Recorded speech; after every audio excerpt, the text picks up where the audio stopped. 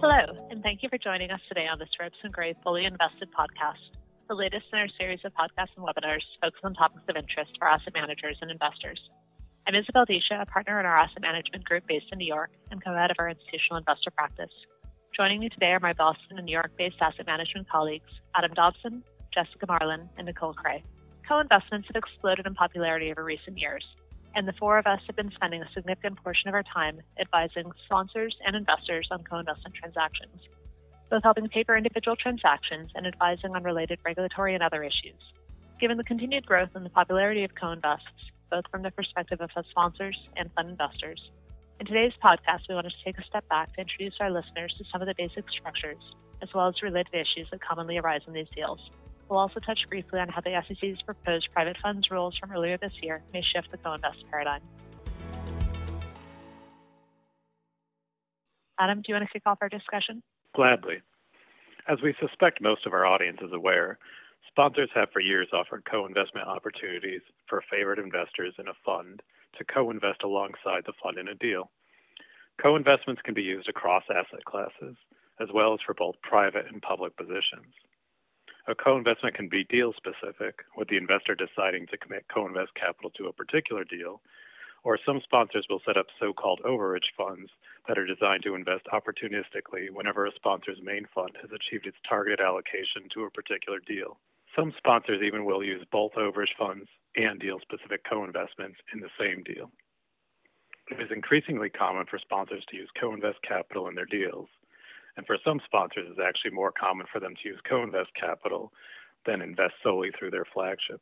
Co-investments allow fund investors to deploy more capital with a sponsor they like on a no-fee, no-carry basis, which effectively can reduce the overall fee burden on the capital that the investor has deployed with the sponsor.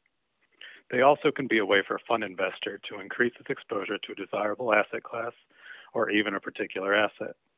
For example, if an investor has particular conviction in a sponsor's technology team, it might try to co-invest solely in technology-related co-investment opportunities that are presented to it as a way to shift its overall exposure with the sponsor. Setting aside the economic benefit to fund investors, co-investments offer advantages to fund sponsors as well. Notably, they have a not insignificant investor relations benefit. By offering no-fee, no-carry co-investment opportunities to large investors in its funds, a sponsor may be able to strengthen its relationship with those large LPs, or it may use it to attract new LPs. Co-investments also help a fund sponsor raise purely passive capital for a deal above the fund's targeted hold, enabling it to stretch for an attractive opportunity. Isabel, do you want to discuss some of the typical co-investment terms that parties discuss? Sure.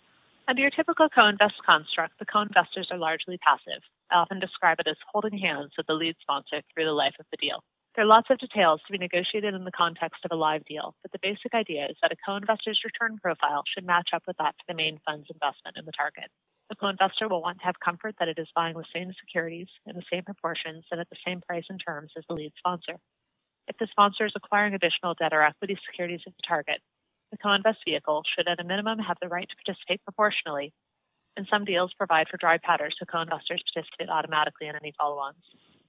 Likewise, the co-invest vehicle should have the right to tag to participate proportionally and on the same price and terms in any exits.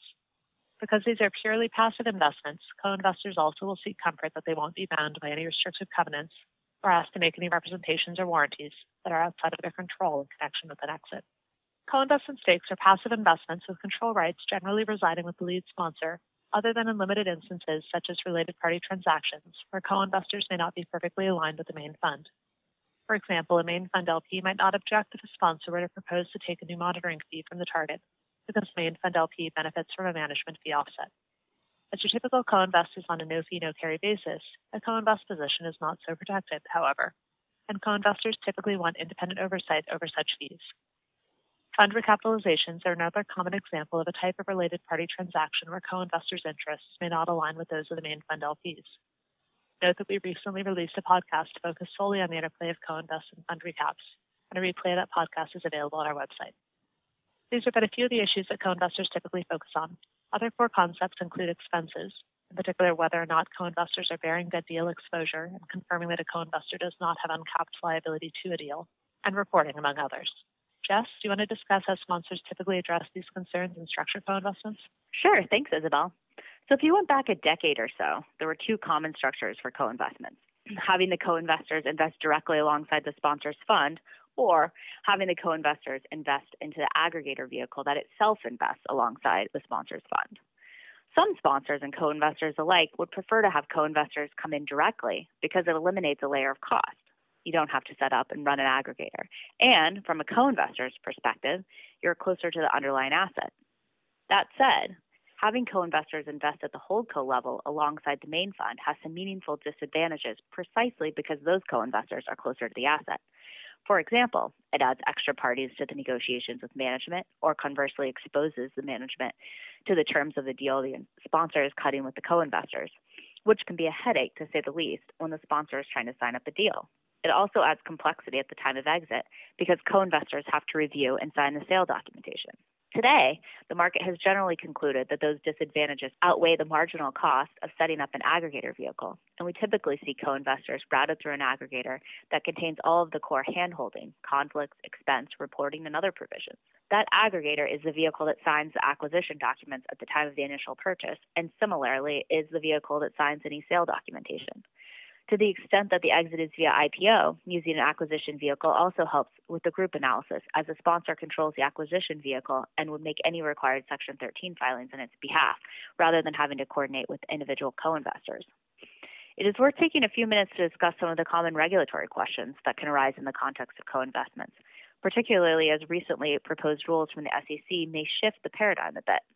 As discussed earlier, one point that co-investors typically do not want to bear is dead deal risks, whether the lead sponsor's costs in pursuing the deal or any termination fees payable under the transaction agreement. Historically, the SEC's view has been that a sponsor need not require co-investors to bear such amounts as long as investors in the sponsor's fund were on notice as to how the sponsor might allocate such costs at the time of their investment, and most sponsors have been including such disclosure within their agreements. Nicole is going to take us through some of these regulatory issues that the SEC is considering now. Thanks, Jess. That's right. That has historically been the paradigm for expense allocation in the context of co-invests. But one of the SEC's proposed private fund rules from February of this year, however, could change that paradigm.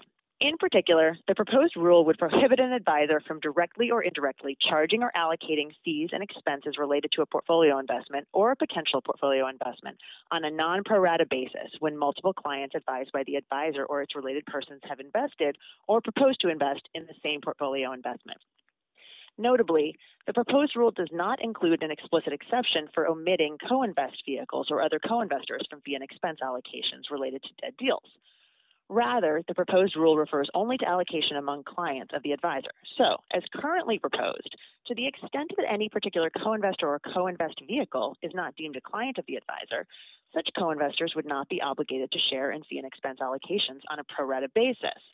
Although the SEC could try to take the position that co-investors or co-invest vehicles are clients, a position we've seen in one or two exams. However, in the proposing release for the proposed rule, the SEC poses the question of whether the rule should apply to activities with respect to persons to which the advisor offers co-investment opportunities, even if the advisor does not classify them as clients, thus leaving open the door to pull in non-client co-invest vehicles into the scope of this prohibition. It's important to keep in mind that, for now, this remains just a proposed rule. It remains subject to review and comment, and until a final rule is ultimately adopted, the actual impact will remain somewhat up in the air. Notably, the Commission does clearly have the impact on co-investments in mind, and has in the proposing release asked whether the proposed rule would make it difficult for funds to consummate larger investments where co-invest capital is needed, or cause funds to syndicate more deals post-closing once the advisor is confident that the deal will not fall through. The SEC has also asked whether single-deal co-investment vehicles should be treated differently than multi-deal co-investment vehicles. The practical effect of the provision as proposed, if ultimately clear that there is no exception for co-investment vehicles, would be to prohibit non-pro rata allocations across parallel funds, co-invest vehicles, and other clients that invest in the same deal. This would be a change in practice for many firms. For example, many clients currently will not allocate dead deal costs to employee co-invest vehicles, assuming their fund documents include adequate disclosure on that point. This gets particularly tricky with respect to deal-specific co-invest vehicles, where co-investors frequently refuse to pay such dead deal costs and where the co-invest vehicles are often not formed by the time the deal dies. And the SEC has asked for commentary on whether such vehicles should be treated differently than multi-fund co-invest vehicles. Thank you, Nicole. It will be interesting to see whether and how those proposed rules are implemented later this year.